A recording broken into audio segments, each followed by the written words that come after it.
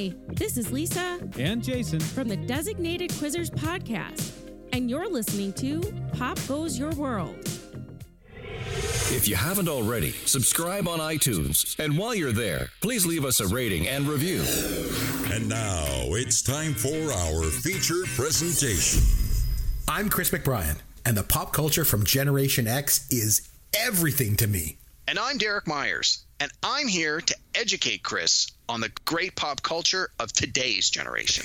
Episode 239, B-Movies of the 1980s.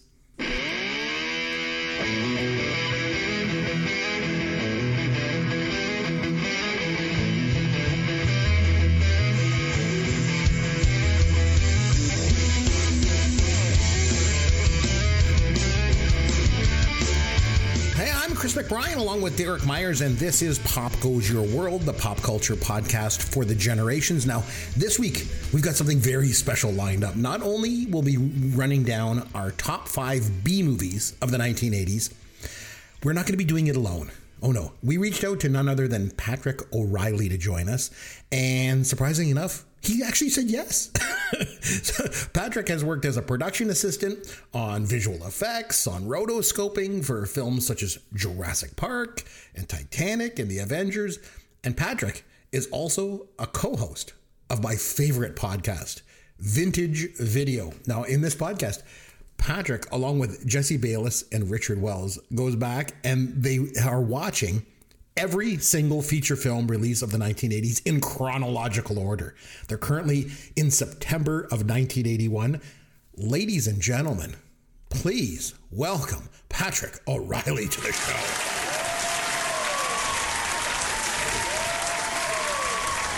Patrick, thanks for joining us. Like I said, I'm a huge fan of your work. Yeah, thanks for having me. Oh man, I got to tell you, I am really, really enjoying Vintage Video.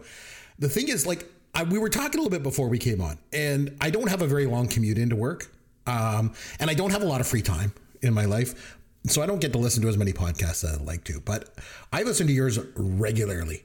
Love the concept, and if you're not aware of what they're doing over at Vintage Video, so Patrick, Jesse, and Richard rewatch every single film of the 80s, and they started with the very first film released in January of 1980, which I believe was Just Tell Me What You Want. Is that right? With Ali MacGraw? Yeah, January 18th of 1980, yeah. And then, like I say, you review each and every film released in order. And so here's the thing. I was 10 and 11 years old in 1980 and 81, and I used to go to the movies every single weekend back then. So these movies are just a trip down memory lane for me. Oh, man. What do we always say here, Derek? That nostalgia is a powerful drug, right? Oh, my God, yes. Oh, man, I tell you, I get my fix daily from Vintage Video. So, and Jesse and Richard are also visual effects and production assistants in the movie industry, if I remember correctly, right? Yes, my wife Jessica works for a visual effects company.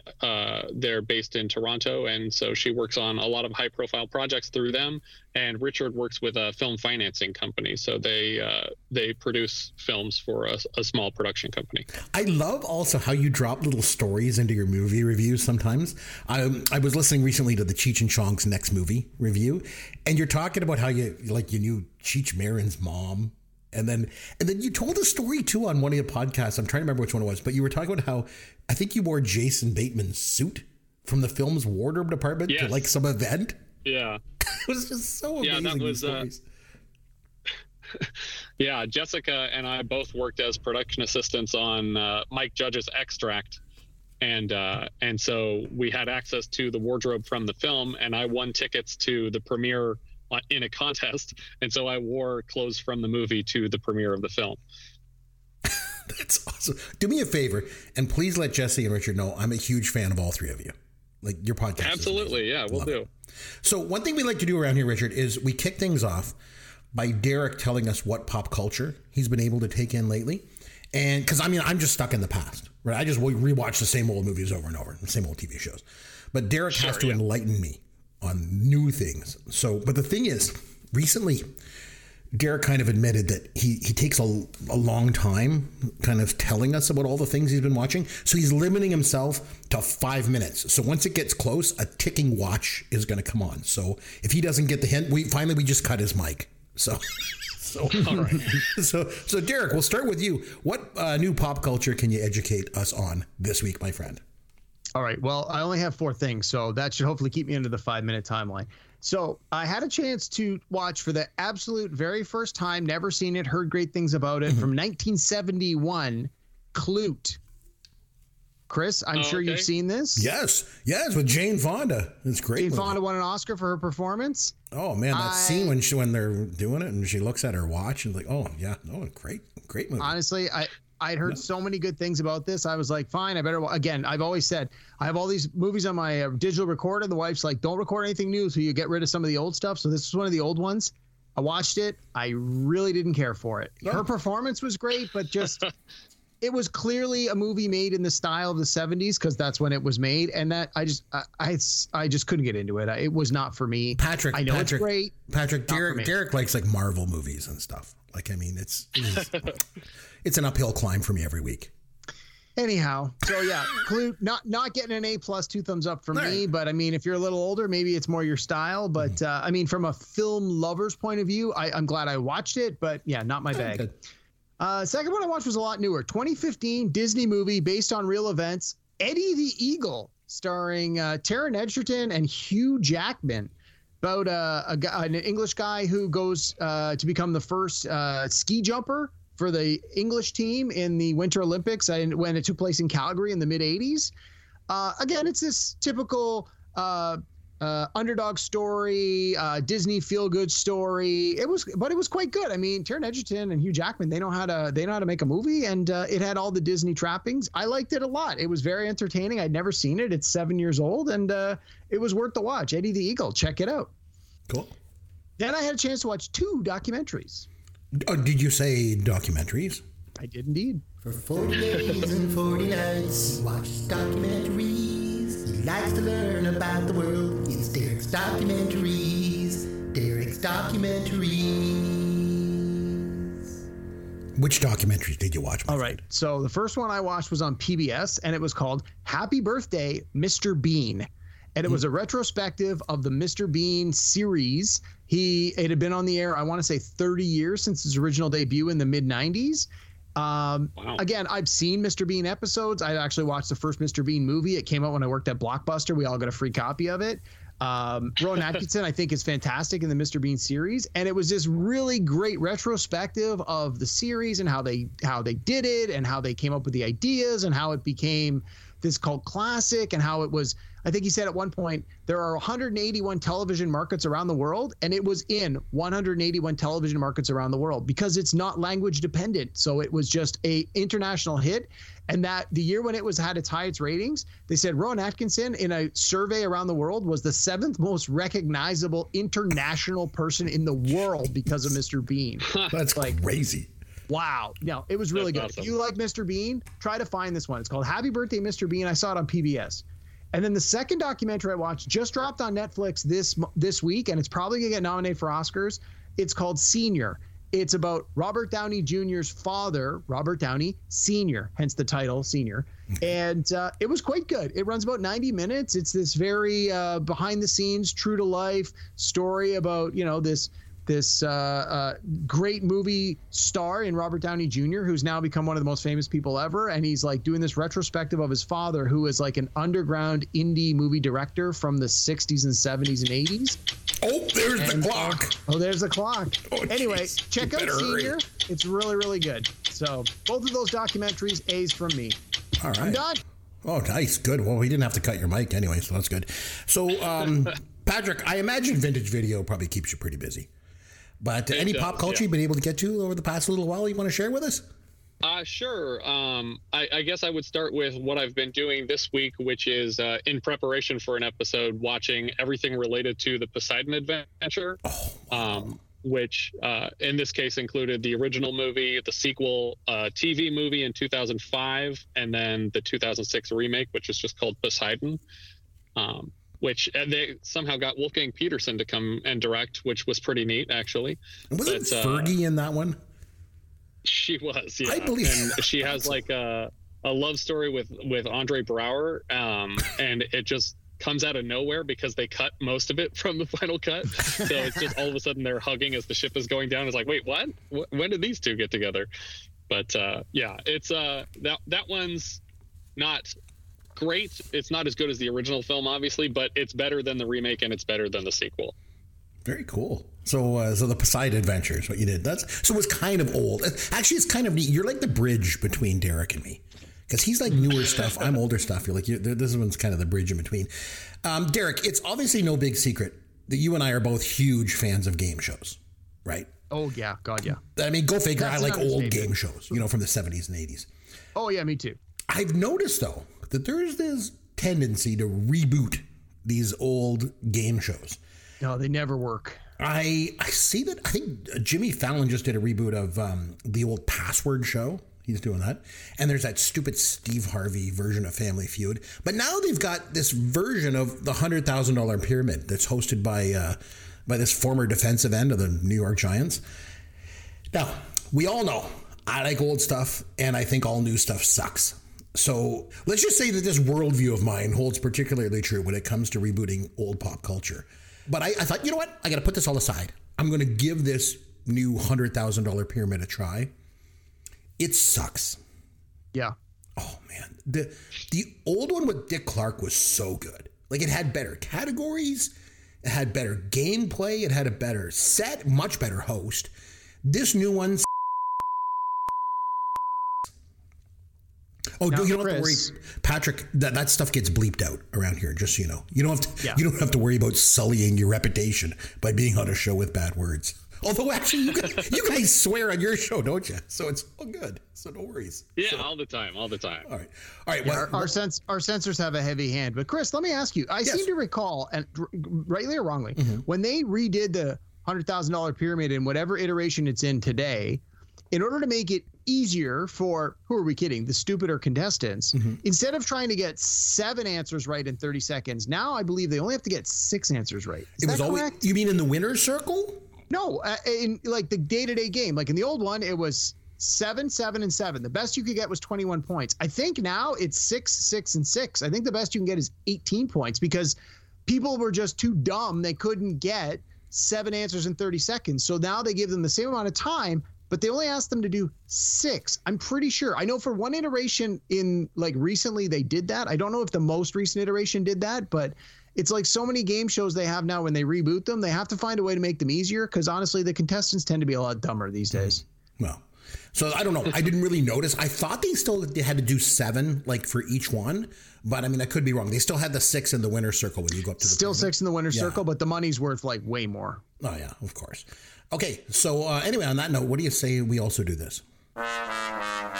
Here's your dad joke of the week. Guys, I have an Empire Strikes Back dad joke for you. Okay? Oh boy, I better brace myself for this one. Okay, go ahead. What temperature is the inside of a tauntaun? Lukewarm. Oh my God. Oh, come on. See, it's good, right? Yes. Patrick, you can come back anytime. I'm like a little kid at Christmas. Were you wearing your neck full of gold? I love Christmas. I always have.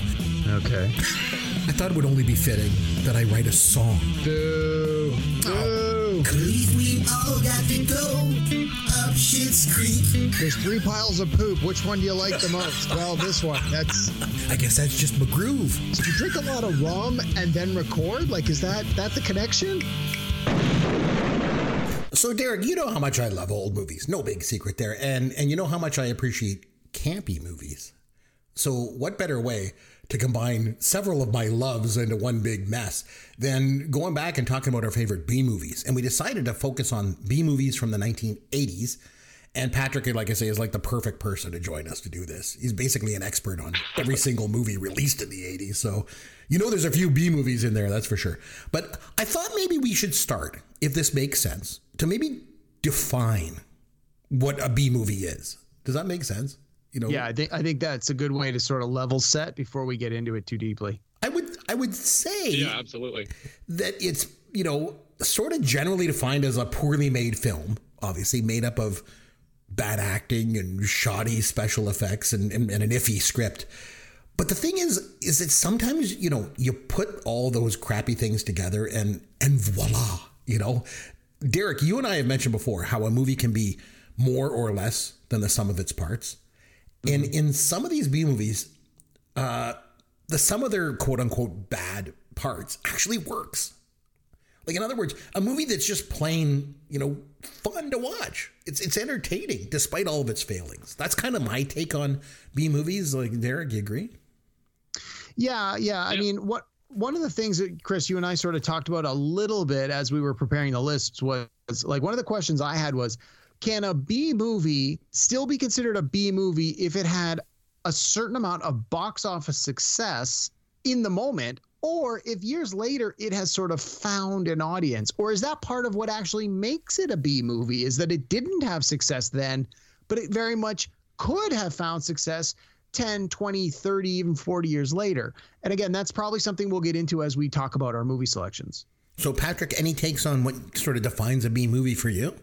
Well, for me, it does involve production value a lot of the time, or specifically being independently financed. So outside of the major studio system, I tend to think counts as a B movie. And usually it's something that's like a genre picture, or something that's playing to a specific, like, action or horror or sci-fi element. It's not usually like a period piece drama. Like, I feel like even a low budget period piece is typically not considered a B movie by most people. That's fair. I think that's good. I think there's a tendency for some people to equate these old B movies with going to the drive-in. Now, yeah, Patrick, did you ever go to the drive-in movies? Yeah, I think we've been to a few that I don't think our drive-in exists anymore, unfortunately. Yeah. But I went to one when I was much younger. You ever see any B movies there? Like again, I think it's maybe more of a 60s thing.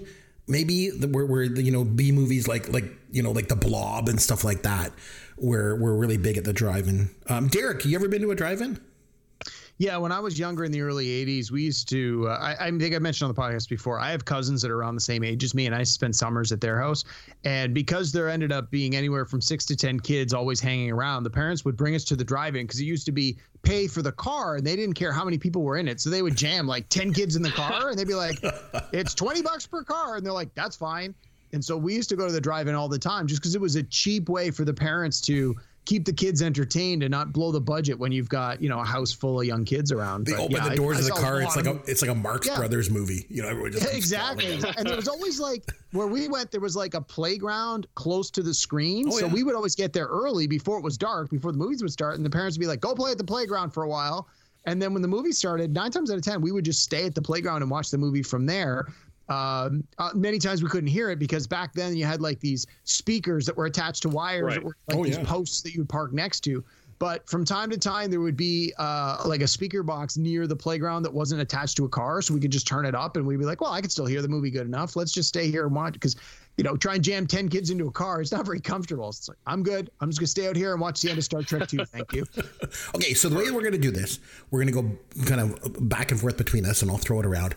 We're gonna start with our number 5 B movie from the 1980s, and then work our way up. And because Patrick is our guest, we're gonna let Patrick kick things off. So Patrick, your number 5 B movie of the 1980s, take us away. So I had a hard time ranking these. So what I did instead was, and I didn't want to be too heavy on one year or another, so I tried to spread it out and pick one from each 2-year section of the decade. So smart. That's a good idea. To 81, 82 to 83. So I'm just going to go through, as is my nature, in chronological order, and start with my 1980 to 1981 pick, which was Richard Elfman's Forbidden Zone. Which is just a fascinating piece of outsider art. It's got Danny Elfman, obviously the director's brother and the famous composer, and many of the Knights of the Oingo Boingo among the cast. And of course, you have amazing appearances from Susan Tyrrell is like the evil queen character, and her husband is played by her former boyfriend, Hervé Villachez. Like real life, they were in a relationship before this movie, and Matthew Bright ends up playing like sort of the de facto lead character of the adventure. But it's just a really fun movie, insane cast, insane set pieces. Really great music because Danny Elfman's powering the whole thing. And just the sets are all made out of cardboard. Everything's black and white. They made it mostly in a garage, and it's just fascinating, and I love it. Did you say Hervé Villechaize was in that? Yes. He plays the king of the sixth dimension. Oh my gosh, he was that too. That's so cool. Oh my God. What a way to get us started. I love it. All right, Derek, what's your number 5 B movie of the 1980s? All right. Well, I'll be honest. I like where this is going. Well, you're probably not going to like it so much when you hear my first couple of picks. So I really had a hard time coming up with this list, largely because I don't really care for horror movies, and I haven't seen a lot of horror movies, and most B movies from the 80s tend to be horror movies. At least that in my homework, that's sort of what I kept finding. So I tried to look for movies that at least, number one, that I had seen and that I could speak to.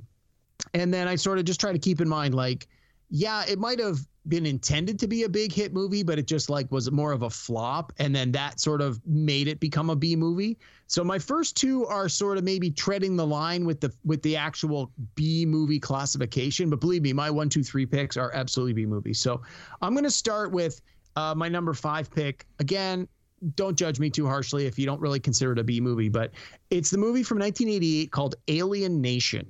So it actually stars James Caan. And you think, oh, well, James Caan in a sci-fi movie, it had a big budget, well, reasonably big budget, and it just tanked like big time. It did not find an audience. It came out at a time where there was so much competition for sci-fi and action movies. It just never found legs, and it did not do well in the box office at all.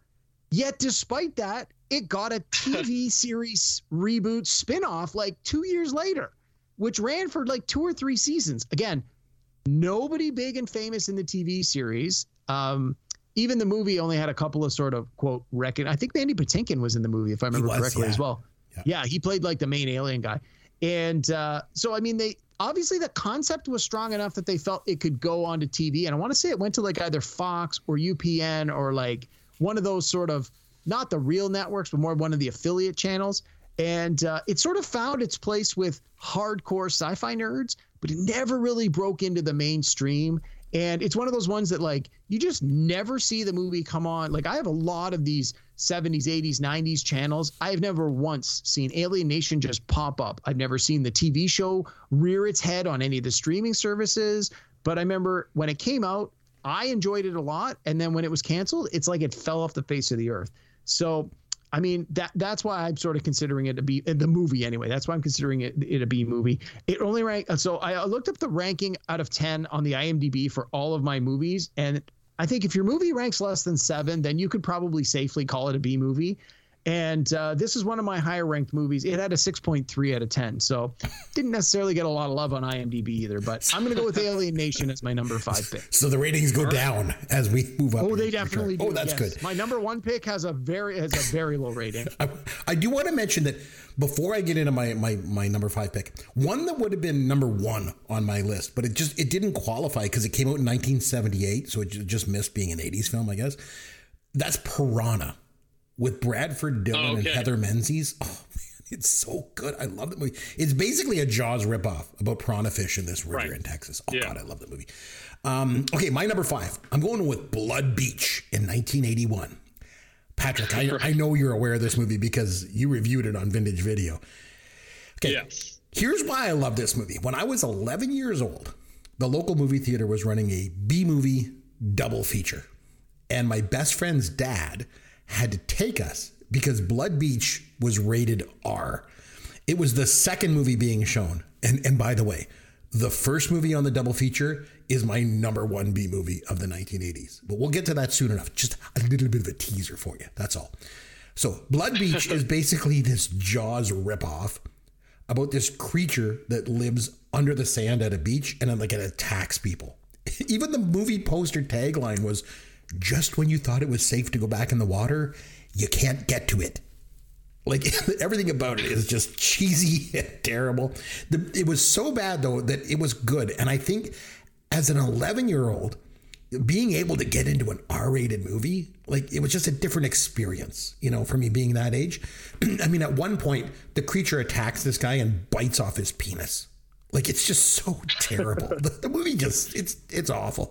And like the star, or I guess the best known actor was Burt Young. You remember the guy from the Rocky movies? Remember Paulie? Yes. Like, he was like the star of this thing. So this movie ticks off all the boxes. It's got a bad script, bad acting, bad special effects, but totally entertaining, especially for 18 or 11-year-old me. That's for sure. So, all right, number 4, Patrick, what do you got? All right, my next one from 1982 to 1983 is J.P. Simone's horror film Pieces. Which is actually a Section 3 video nasty. So it's pretty brutal in places, but it's a Spanish American co-production, and it's just bonkers. It feels very much like a person who was directing it, just improvising each scene as they went. There's these moments that come and go out of nowhere, specifically a cameo from famous Bruce Lee impersonator Bruce Lee, spelled L-E instead of L-E-E. And he just shows up out of nowhere and starts fighting with the protagonist. And then the fight is over immediately. And he's like, "Oh, Kung Fu professor." And just like, they just brush it off like that's a thing that makes sense, that a Kung Fu professor would show up and fight one of his students and then he leaves. And that's his whole cameo in the film.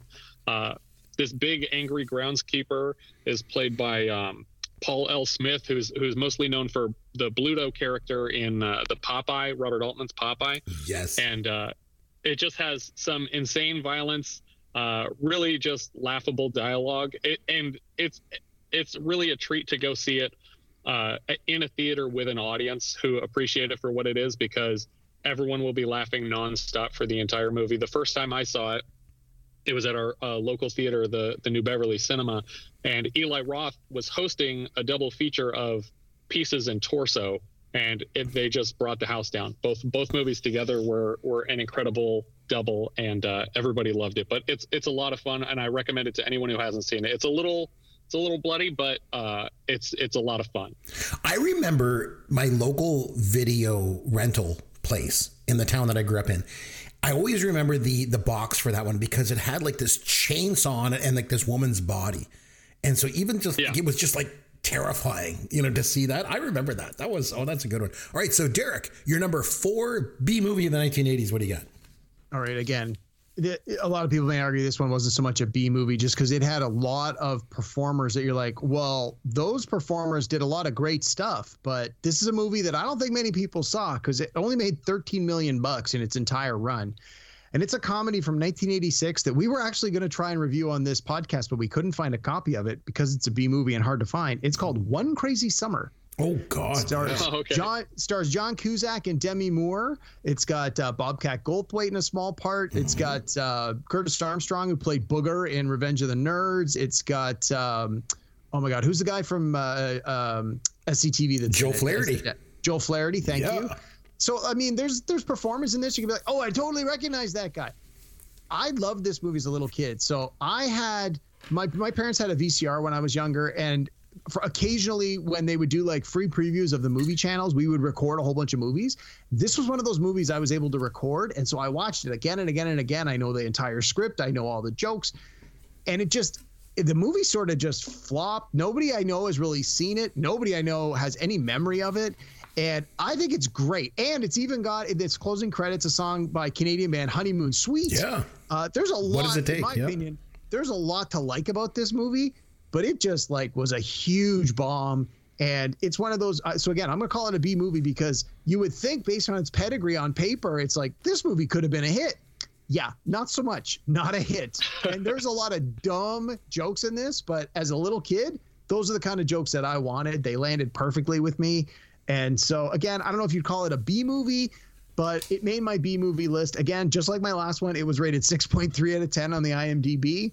And so this was my number 4 pick, but don't worry, my 1, 2, 3 absolutely B movies for sure, even if you don't think this one. So One Crazy Summer I have on DVD, and other than a couple of mild profanity in it, it's actually pretty funny for kids. So I actually let my kids watch it. We went up to the trailer one weekend, I think it was like last summer, and I put it on, and they loved it. They thought it was great because it is kind of like goofy and kind of silly. Like I like that movie a lot. All right, my number 4. Now, I was just going to ask, Yes. One Crazy Summer, that's the one with the climactic set piece of the Godzilla costume that won't come off, and he stumbles through the model of the city. Yes. That moment is so funny. My brother and I remember us rolling on the floor laughing at that stuff. Because the guy threw his, I think it was Pat Hickey, threw his cigar, and it goes in the mouth, and Bobcat Goldthwait is in the costume, so the smoke is coming out, and then they've got all these Asian people running away. And like, so oh my God. Gosh. All right. Okay, so my number 4. I'm going to go with Flash Gordon from 1980. And this is another one that I know you've done because I've listened to your episode on it, Patrick. I love nostalgia, obviously. And most of what I talk about here on the show, has to do with stuff when I was a kid. So I'm going to go back in time for a minute. Back in December of 1980, me and my good buddy, we loved this movie so much that we would go out and like I'm from Canada. So unlike you out in California there, Patrick, we have a lot of snow up here in the wintertime. So back in December of 1980, my buddy and I would shovel snow out of driveways in the neighborhood just to get money. And we would just get enough money just to keep going back and seeing this movie in the theater. I probably saw it at least 3 times in the theater. And my buddy actually that did that with me, he actually went on to play professional hockey in the NHL. I went on to host a podcast talking about old movies. We both followed our passions. so I love this movie, and it really, really is a B movie. So the rights to this movie had been tossed around Hollywood for years. And then after Star Wars came out, a lot of this science fiction stuff got greenlit, right?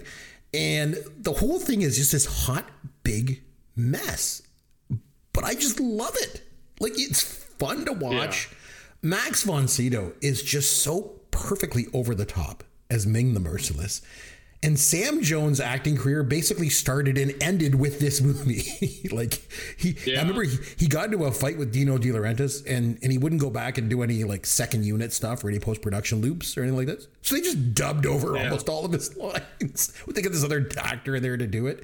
The special effects are crappy. The sets are crappy. When Clytus falls on those spikes, it's basically like silly putty coming out of the holes in his face mask. It's just so campy and cheesy. But like all good B movies, the sum of its parts, I don't know. It just kind of all comes together. I loved it. So, all right, over to your number 3. Patrick, what do you got? I just wanted to add with regard to Flash Gordon that you also have these incredible Shakespearean performances from Timothy Dalton and Brian Blessed that are just stage worthy, to the back row of the theater, incredible performances, and it feels like it was such a waste because Sam Jones screwed things up with the producer, and I mean that was supposed to be a trilogy. There were supposed to be 3 of those movies, and Sam Jones screwed it up so bad that they were like, we're not going to make any more of these. I mean, it paid for itself. You're right. You're right, because their performances were actually quite strong in a movie that didn't really take itself very seriously. I think the producers weren't even sure, is this kind of a comedy? Is it not a comedy? Is it campy, tongue in cheek? But you're right. Their performances were actually they took it seriously. It's like they were doing Shakespeare out there. Yeah. It's really fun. All right. Your number 3 B movie of the 1980s. So my number 3, this is the one that comes the closest to not technically being a B movie because I think it did come out through a studio. But for 1984 to 1985, I went with Tobe Hooper's Life Force. Okay, yeah. Which is basically a space vampire movie based on a book, I think, that was called The Space Vampires. But it has incredible special effects from Rob Bottin with these creatures. As the people are being sucked dry of their life force or their life essence, they become these husks of humans. But the animatronics keep, the skeleton keeps moving and the people are screaming. And it's just got some really insane special effects. You have an incredible cast because Patrick Stewart, I think, is in there, and there's just people you wouldn't expect to be in this movie. And also there's plenty of enjoyable nudity, I would say, because these vampire characters are mostly naked in the film. But Tobe Hooper is a favorite director of mine from his work on Texas Chainsaw Massacre and Poltergeist. Oh yeah. And so this one was one I had to seek out, and I really, really enjoyed it. Steve Railsback was the lead actor in that one, if I remember, and he was in Stuntman. I remember he was really good. Yes. And if I remember correctly, he also did Helter Skelter. if I remember. Right. Yeah, he was a Manson for that. Yeah. So no, that's a good one. I like that one. All right, Derek, what do you got for your number 3 B movie from the 1980s for us? All right. So this is the this is where we start getting into some real bad ones, apparently. This is the first and only one that I actually saw in a movie theater, although my number 2 pick I did see at the drive-in. My number 3 pick is a movie from 1987 called The Monster Squad. So this is one where it's a bunch of kids that end up in an encounter with Dracula, the Wolfman, the Creature from the Black Lagoon, the Mummy, and Frankenstein's monster. I'm like, those, all the classic monsters that are in the public domain that nobody has to pay anything for. And it's like, let's make a movie where these kids encounter all of them. And of course, the kids were about the same age I was when the movie came out. So I could relate to it on that level. Plus, there's a lot of dumb humor. Like in the trailer, there's a scene that I remember from the movie where they're like fighting the Wolfman, and the kid's like, kick him in the nards. And he's like, Wolfman doesn't have any nards. And then he, of course, kicks him in the crotch. And then the Wolfman falls over and he goes, oh my God, Wolfman has nards. And I remember that was like a thing that people were constantly quoting. Again, I was like 9 when this thing came out. And then I also remember like there's a part in the movie where they have to have a virgin has to read the magic spell to send the monsters away. And like the guy's sister reads it. And then they're like, why isn't it working? And they're like, are you a virgin? She goes, well, I've been with this one guy, but that doesn't count. And then they get like the little 4-year-old girl to read it because that was the only other virgin in the town. And it was like, it's just so cheesy and so bad. It's so campy. And it was, again, it was not a tremendous financial success. It did not do very well in the box office. It made $3 million on a $12 million budget. So it definitely did not do well. And definitely would classify this one as a B movie. And it does sort of fall into that horror genre, but I think it was billed more as a comedy than a horror. So it's called Monster Squad. It's actually the highest rated movie on the IMDb of my 5 picks. It's a 6.9 out of 10, but it has a very small sample size. So that's my number 3 pick is The Monster Squad. That's a Black & Decker script, right? That's Shane Black and Fred Decker wrote that together? Because I think Decker directed it. Yes, Black & Decker. Yes, you're absolutely right. Yeah. But Shane Black, obviously he became like a powerhouse. Absolutely.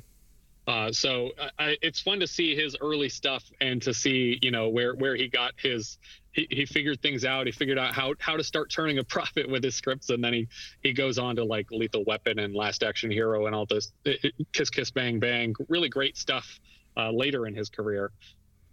Yeah. So anyway, that's my number 3, The Monster Squad from 1987. All right. My number 3. Oh, this is a personal favorite. Amazon Women on the Moon from 1987. All right. So I mentioned when we did our 1987 pop culture fantasy draft, I went with Planes, Trains, and Automobiles for my personal pick. But I really wanted to go with this movie, Amazon Women on the Moon. But I knew if I did, it would cost me the draft. And, hey, I won the draft. I won the Funko Fonzie trophy. So I guess I made the right choice. But what better B movie than a B movie about B movies, which is basically what this is. It plays almost like a person watching TV late at night and switching through the channels, And one of the things that's on late at night is this movie called Amazon Women on the Moon, which is this B movie starring Steve Forrest. It's, make believe. But it's got so much going on in this. It's got Henry Silva in this TV show called Bull or Not. And he's like, our bull reenactment team has put together this video showing what it would be like if Jack the Ripper was actually the Loch Ness Monster. And it's just like stupid stuff. But there's this old black and white movie in it called Son of the Invisible Man, where Ed Begley Jr. basically thinks he's invisible, but he's really not. And so he just runs around naked around the town, and everyone's like, oh, look, it's the Invisible Man again. Oh, my goodness. It's just like so stupid. But this whole thing is just amazing, though. Like, it is totally a B movie. It bombed. I don't even think it made more than a couple $100,000 at the box office, but I love this movie. So, Patrick, you're aware of this movie? I know, Derek, you don't know. Oh, yeah. I feel like every Joe Dante project is kind of a love letter to late night movies, and that is obviously no exception because it's just veers from one crazy B movie story to another, and but it just reminds me of movies like Explorers from him, or he made a movie in college called The Movie Orgy, which was like a bunch of B movies edited together, and it's like 9 hours long or something like that. And I got to go see a screening of it, and Joe Dante was there for it, and it's just incredible what he does. But he clearly loves these movies. He loves all that genre nonsense stuff and low budget sci-fi, and he brings a lot of heart to it, which you appreciate when you go into those things. Absolutely. And proves that he can also do comedy here, because I mean, this thing is funny, you know, and it's one of these ones that I think if people were to watch it now, it's really hard to find. Like, you can't find it on the streamers or anything, but I always felt like when I had it on VHS back in the day, I would show it to like people, like friends of mine, they'd be like, what the hell is this? I'm like, just watch it. And they would love it. They would laugh. They were like, this is great. Like, how do I not know what this is? Like, it's just so fun. But you know, it just kind of, you know, escaped mainstream success, let's just say. But it's a B movie, I guess. What do you expect? So, all right. So we'll move on to our number 2 pick. Patrick, take it away. All right. This one from 1986 to 1987, I went with Andy Sedaris' Hard Ticket to Hawaii. Ooh, nice. Which is, it's so Andy Sedaris is a very interesting filmmaker. He leans into like boobs and guns and explosions, and that's like really what's important to him, and he does it to like the most extreme levels. But the cast is a lot of Playboy models, and it takes place in Hawaii. It was shot in Hawaii, and he made this basically with the profit from his previous film Miami Connection, which is another ridiculous B movie of the 80s. But the story here, I had to copy the premise so I could read it. This is from Wikipedia, just so to give you an idea of the ridiculousness of this film. 2 drug enforcement agents are killed on a private Hawaiian island. Donna and Taryn, 2 operatives for the agency, accidentally intercept a delivery of diamonds intended for drug lord Seth Romero, who takes exception and tries to get them back. Soon, other agency operatives get involved, and a full-scale fight to the finish ensues, complicated here and there by a very dangerous snake infected by deadly toxins from cancer-infested rats. Wow. So that's the kind of writing that you have going into this story, but there's everything that you want to explode explodes. There's a lot of hot tubs. There's a lot of gunplay. There's some insane razor blades and frisbees moments, and people getting hit by cars on skateboards. And it has to be seen to be believed. It's wonderful. Nice. Like it. All right, Derek, number 2, what do you got? All right. My number 2 movie, I actually saw it at the drive-in and then saw it again on video a couple of years later. And I would have been very young because it came out in 1981. Stars Ringo Starr. The movie's called Caveman. Oh, yes, I know that. You guys, they did it over on Vintage Video, too. Yeah, this one scored an amazing 5.2 out of 10 on the IMDb. Again, being very young, I seemed, again, it's been a very long, I probably had seen this movie since the early 80s. I seem to recall that like none of the cavemen could speak in a language we understood. So again, it was sort of leans back on that Mr. Bean we were talking about earlier, where it's a lot of pantomime and slapstick. Like there's one time where the blind guy goes up to the dinosaur and he's like rubbing his nuts and like not realizing what it is. And then he whacks on it with a stick. And it's just, again, when you're like 6 years old, that's the funniest thing. And I just remember as a little kid really enjoying this. And then a few years later being a little bit older and just realizing how bad it really was, but still just loving it so much. And it's just so awful. But yeah, I have very fond memories of this movie. And I think it's one of those ones that if I was to go back and watch it now, I would cringe at how bad it really is. And I just don't want to ruin those memories of that I have of this movie. In my mind, I still think it's great because I still remember it when I was like 8 years old. But yeah, this is my number 2 pick, Caveman from 1981. And a tie into your other movie, One Crazy Summer, is John Matuszak was in both these movies. So John Matuszak, right, yeah. He was Barbara Bach's like husband or whatever, caveman husband in this movie. And then he was also in One Crazy Summer. I'll take your word for it. I don't remember. In One Crazy Summer, he was the guy on the bike, like he was the motorcycle, like the lead guy. And then when he went into the ocean, if you remember, he came out and then like he had spiked hair and there was like fish stuck on the spikes. Oh yeah. Same guy. Yeah. So anyway, so Patrick, you remember that movie Caveman too, obviously? Yeah, going into Caveman, we expected it to be very tiresome, and we were pleasantly surprised when we sat down to it, because even though, as you said, they don't speak a word of English in the movie, they speak entirely in their caveman language, which I guess was translated by cards they handed out in theaters or something. But it's actually like kind of a sweet story, and the jokes they're all like dad jokes, which we kind of enjoy.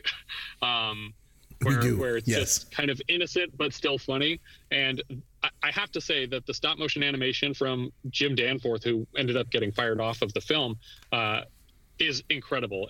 It's such impressive work, and that it embarrasses Clash of the Titans the following year, or I guess later the same year. And we couldn't believe that what we were seeing, and it took us a while to figure out how they were even doing some shots. And my wife knows stop motion animation. She's worked in the field, and she's worked on stop motion animated television series, and there's stuff in there where she was like, I'm not even quite sure how they matched the action on this shot. But the dinosaurs really are a treat to behold in that film. And they're comedic too, because the eyeballs roll in different directions and stuff like that. And... Right. Yeah. It's very cartoony. Yeah. Yeah. Now, I did notice that this movie was nominated for 2 awards and was the winner of one of them, something called the Stinker Awards, which I guess are like a precursor to the Razzies. It was nominated for Most Painfully Unfunny Comedy, which it did not win, but it did win Least Special Effects. So, obviously in the moment, people at least gave it some consideration. Yeah, I think that was actually nominated against Just Tell Me What You Want as Most Painfully Unfunny Comedy. And I think the award that year went to, if I'm not mistaken, that terrible Peter Sellers' swan song, the Fu Manchu film from 1980. Oh, yes, the fiendish plot of Dr. Fu Manchu. Dr. Fu Manchu. Yes, good one. All right, my number 2. Oh, boy. 1985, Remo Williams, The Adventure Begins. So where do I start with this one? Okay, it's got Fred Ward, who, although was a fine actor in his own right, he just can't really carry a film, let alone a franchise. No. And they did promote this as a franchise. I mean, it's in the title. The Adventure Begins, for crying out loud. And then I remember they tried to market this like this was going to take on James Bond, with Remo Williams being the next big action movie star. Didn't work out so well. So the other thing is it's got this wise Korean master played by Jennifer Grey's dad, Joel Grey from friggin' Cabaret. And then even the end of the movie, there's no real big action-packed climactic scene. It's just Remo dropping some logs down a hill to knock a car over. And I also love at the beginning of the movie how they alter his appearance. They just shave his mustache off. Yeah. It's so bad. This movie is so bad. But again, when you put it all together, I just love it. I just watched this movie again about 2 weeks ago. I was mentioning it to you the other day, Derek. I am a sucker for punishment, I guess. But number 2 is Remo Williams. And we did a whole podcast on this movie. Yeah. So if you want to know more about it, go back and listen through the archives. We really dived into it for a good 45 minutes to an hour. And Patrick, you're 4 years away from getting to this movie, but you know it. Yes, no, I've seen the film, and I remember all the marketing material really emphasized that fight on the Statue of Liberty, which happens like halfway through the movie. That should have been the climax of the film. If they would have ended the movie with that scene, then maybe you got something. I agree. It was right in the middle. It's so stupid. Yeah, weird choice. Okay, time to move on to our number 1. All right, Patrick, take it away. All right, my final installment here is the one that I think is the most classic interpretation of the B movie. From 1988 to 1989, I have Killer Clowns from Outer Space from the Kyoto Brothers. Yes. And this is a film about quite literally killer clowns coming from outer space and wrapping people in cotton candy to eat them eventually. And it has some really fun set pieces. These masks that the Kyoto Brothers made for these characters are these clown characters with these exaggerated faces are so incredible. And the masks were, I think, later reused in Ernest Scared Stupid. They just gave them a new paint job and called them trolls or something. But but all the props and all the set pieces and art direction is just really fun. It's very colorful, but it's still very corny. And you have John Vernon as his lead character trying to solve this whole mystery. It's just a lot of fun, and it's good to put on in a group setting, maybe with a couple drinks, I would say. Great pick. I think that was a dynamite one. Derek, what do you got for your number one?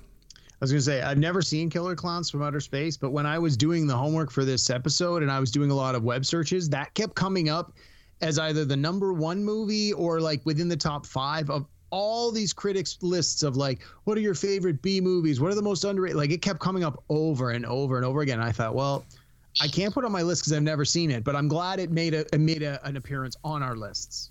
Yeah. All right. My number one movie is a comedy from 1984. I probably saw it 20 times in 84, 85, 86. And I found out very pleasantly this week that it is available in its entirety on YouTube, unedited, uncut, and it's just available for free. And it's a spoof movie in the same vein as Airplane, and it's called Night Patrol. Are either of you familiar with this film? I don't think so. Okay. I don't know Night Patrol. No. So it stars Linda Blair, who you might know from The Exorcist. It stars a Canadian stand-up comic, Murray Langston, the unknown comic who wears like a paper bag on his head. Didn't he write it or direct it? He was one of the writers, yeah. He was for The Gong Show, right? Yep. Right, yeah.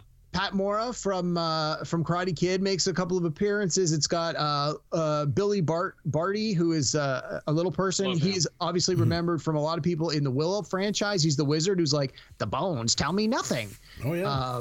Right. And it's got like a lot of people in it, and you're like, oh, I sort of recognize that one. And it is just dumb comedy moments one after another. Like right at the beginning of the movie, the police are under fire, and they go, we need a backup unit. And it's literally a scene that's been shot, and they just put it in reverse. So the police car backs up, the police officers jump out of the car and walk in reverse because they're the backup unit.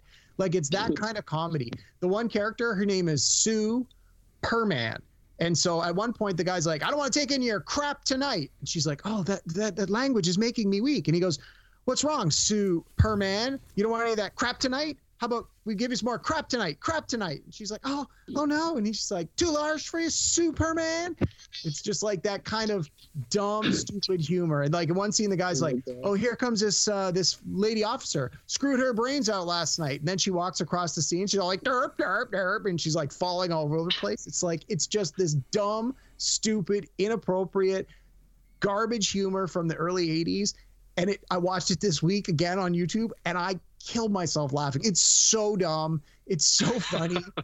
And it got a 4.6 out of 10 on the IMDb. So again, this is my lowest scoring movie. And it's one of those ones.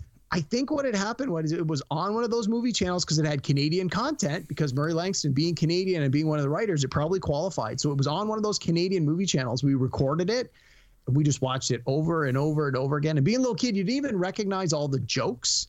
But it's just, you started to memorize them, and it's just like, it all flooded back when I watched it this week. It's so bad, but it's so good.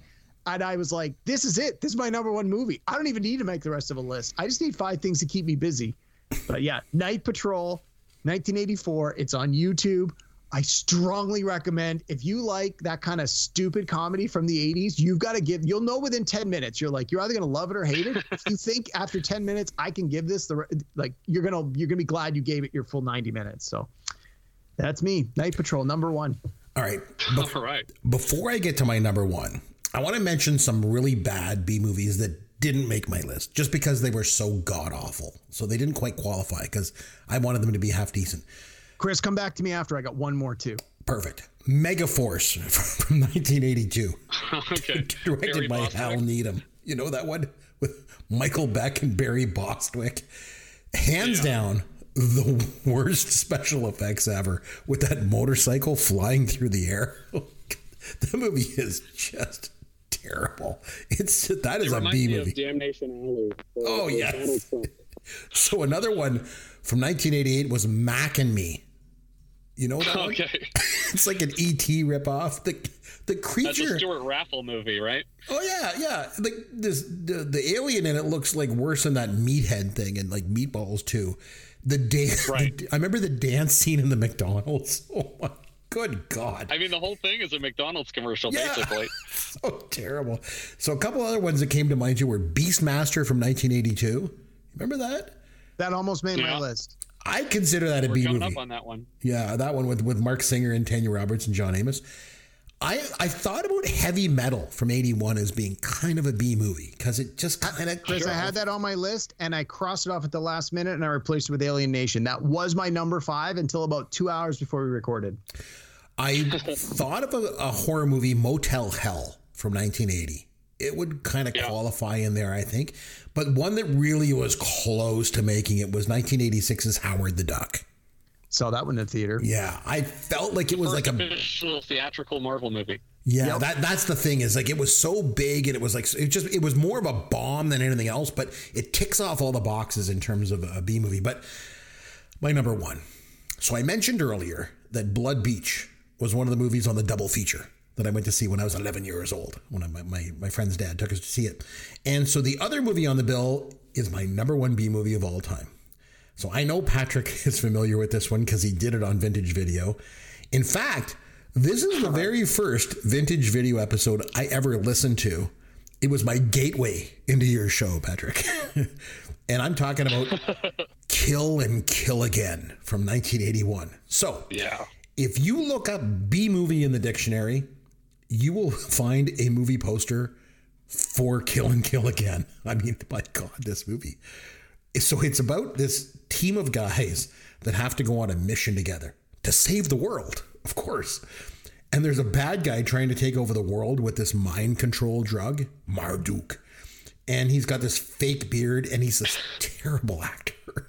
And maybe best of all, this movie is actually a sequel. The first one was Kill or Be Killed from like 76.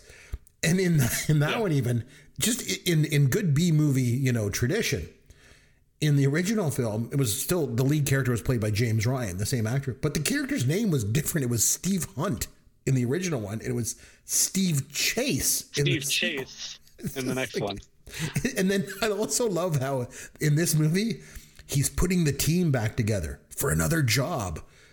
But the only thing is, the team wasn't even in the first movie. The acting is so bad. The script is awful.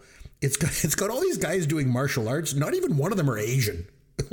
You don't even know if it's trying to be funny or if it's just inadvertently funny. But I tell you what, it is awesome. My wife just said to me tonight, she's like, I need a list from you for Christmas. What do you want? I'm like, I would like Kill and Kill Again on DVD. She's like, what is that? Like, just get it for me, please. So that's my number 1. I think there's a Blu-ray now of that one. There is. And that's what I want. So Patrick, you're obviously very familiar with this movie. Yeah. Like you obviously have seen it and reviewed it and stuff. And we covered the first one, which I guess has also known as Karate Killer, I think. Mm-hmm. But we covered it as a mini-sode on our Patreon. But the first one's not as good as the second one. The second one is actually pretty fun because of all these diverse elements that they bring into it. But I just love that the mind control drug is made from potatoes and that they're going to use it as a mind control drug, but also as a fuel to send cars to the moon or something. Like it goes all over the place. It doesn't make any sense at all. And you're right that there are no Asians. There's no Asian actors in this entire army that he has. But he refers to it as like the most skilled martial arts team on the planet. And it's all like these middle-aged, like heavier South African people. The one guy who calls himself Hot Dog. He can't even he's not even like a martial artist in any capacity at all. They introduce him like he's going to be a MacGyver and he's going to come up with all these brilliant plans. And in one scene, he sees a bunch of thumbtacks on a table and pockets them, and then he throws them in the sand during a fight. And that's his only contribution to the fight. And it's on the ground, so like they would just go into the dirt, like it wouldn't even hurt anybody. Right. So and he steps on them himself and hurts himself. So it doesn't even help the fight. Oh my God, Derek, you and I'm telling you, at some point, I'm having you watch this movie on the podcast, and we're going to review it. I'm going to put you through your paces. Yeah, that'll be our last episode ever. We'll go out in We're style. looking for a new partner. Let me tell you, we will go out in style. Okay, so there we go. We did it. We made it through all the way. We made it through our top 5 B movies. So what do you say now that we actually have some fun with Caveman? Nothing like coming full circle. So like at the top of the show, I mentioned how I like the old $100,000 pyramid. So I'm going to take you along for the ride here, Patrick. Since you're our esteemed guest, today is your lucky day, my friend. You're going to be taking a seat in the winner's circle of the $100,000 pyramid. And I do my homework. If I'm not mistaken, was your mom not on an episode of Card Sharks?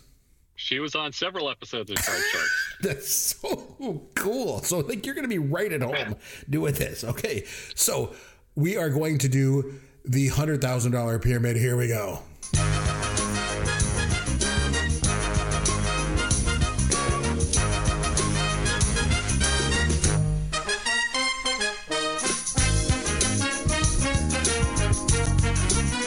So obviously the goal of sitting in the winner's circle of the $100,000 pyramid is you want to try to get to the top of the pyramid. Now, you're going to do this by guessing the categories. There's 6 in all. So Patrick, you're going to be playing with me. Okay. I'm going to be giving you the clues. All I can give you, just like on the show, is just lists.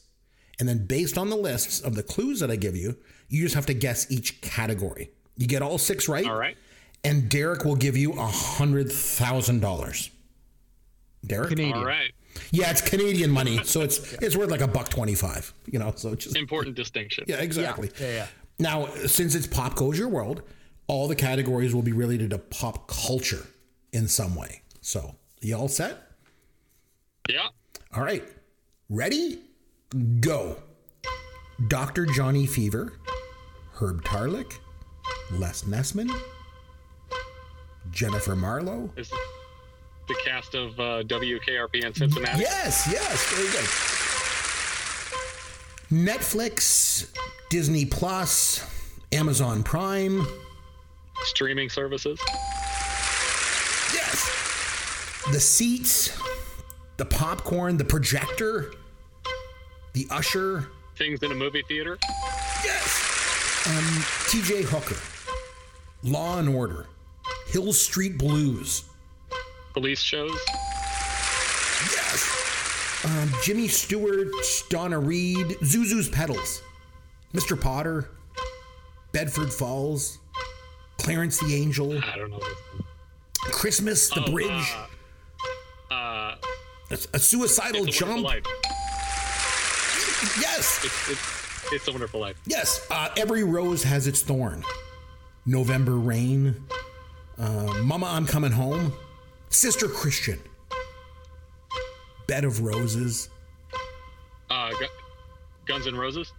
Love Bites. Patience. Nothing Else Matters. November Rain. Guns N' Roses songs. Every Rose Has Its Thorn. Wind of Change. Goodbye to Romance. Derek. Power Ballads. Yay!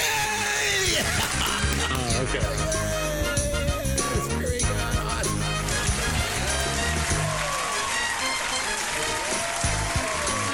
Oh man, Derek, you had to step in there, but you did it. It was heavy metal ballads. Ballads was the word we were looking for. So very, very good. Slow songs, you know, from those heavy metal groups. That was great. Music is always my weak point. Yeah, me too. Me too. I'm more of a movie and TV guy, so I totally get where you're coming from. But Patrick, thanks for taking a seat in the winner's circle. Derek will be sending you the $100,000 in a check, I guess. Derek, it's like I say, it's Canadian funds, so it's not worth a whole lot, but you will be getting that, right. So it's all good.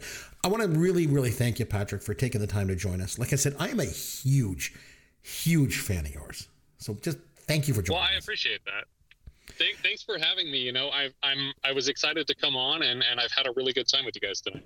I hope you enjoyed it. You're going to find Patrick on Vintage Video along with Jesse Bayless and Richard Wells, where they review each and every movie released in the 1980s, as I mentioned, in chronological order. And if you don't already listen to the show, I strongly suggest that you give them a try. So, Patrick, again, just thanks so much for joining us. Now, next time out, it's over to Derek to have me watch a quote-unquote newer movie. So our last few movies were from 1987, so I guess it's time for me to watch something that came out after the 80s. So Derek, what do you want me to watch for next time? So I actually teased this on an episode a little while back. We've talked often about, in your opinion, how comedies reached their apex in the 1980s and how comedies after the 80s just don't hold up. They all suck. And I would argue that largely that is true. But there are exceptions to every rule, and there have been a handful of really great comedies. And so I want you to watch one of the ones that I think is a really great comedy. Okay. And honestly, I didn't really think it was that great the first time I saw it, but upon a number of rewatches, it just seems to get better and better. It's from 2003, stars Will Ferrell and Luke Wilson. It's called Old School. Have you seen it before? I have seen it before, and this is going to be very interesting because I agree with you. I think like the comedy is a dying art form. Like it reached its peak in the 80s, and then anything that came out after 2000, all those comedies suck. So this is going to be very, very interesting to do this. I like where this is going, Derek. I think it's going to be great. I haven't seen it in a while. I believe we can watch it on Amazon Prime if I did my homework correctly here. And I mean, it's got a great cast: Vince Vaughn, Luke Wilson, Will Ferrell. It's got Ellen Pompeo before she was in Grey's Anatomy. Jeremy Piven's got a small part. Juliette Lewis got a small part. Craig Kilborn, Sean William Scott, better known as Stifler from the American Pie movies. Like, there's a lot of people in this movie that you're going to be like, oh, I totally know who that is, or oh, I remember that person. And it's one of those ones that I think really has held up well. And although I haven't seen it in a while, so we'll go back and watch it. We'll come back next week and talk about it. I mean, it's almost 20 years old. It's 19 years old. It came out in 2003. It's coming up on its 20th anniversary. So let's give it a watch and see if it holds up, and see if we can convince you that at least one comedy that came out after 1989 is worth watching. We will see. I don't know about that, but next time out, we'll come back. We'll review Old School. So until then, this is Chris McBrien on behalf of myself and Derek Myers saying thanks for listening to Pop Goes Your World, the pop culture podcast for the generations.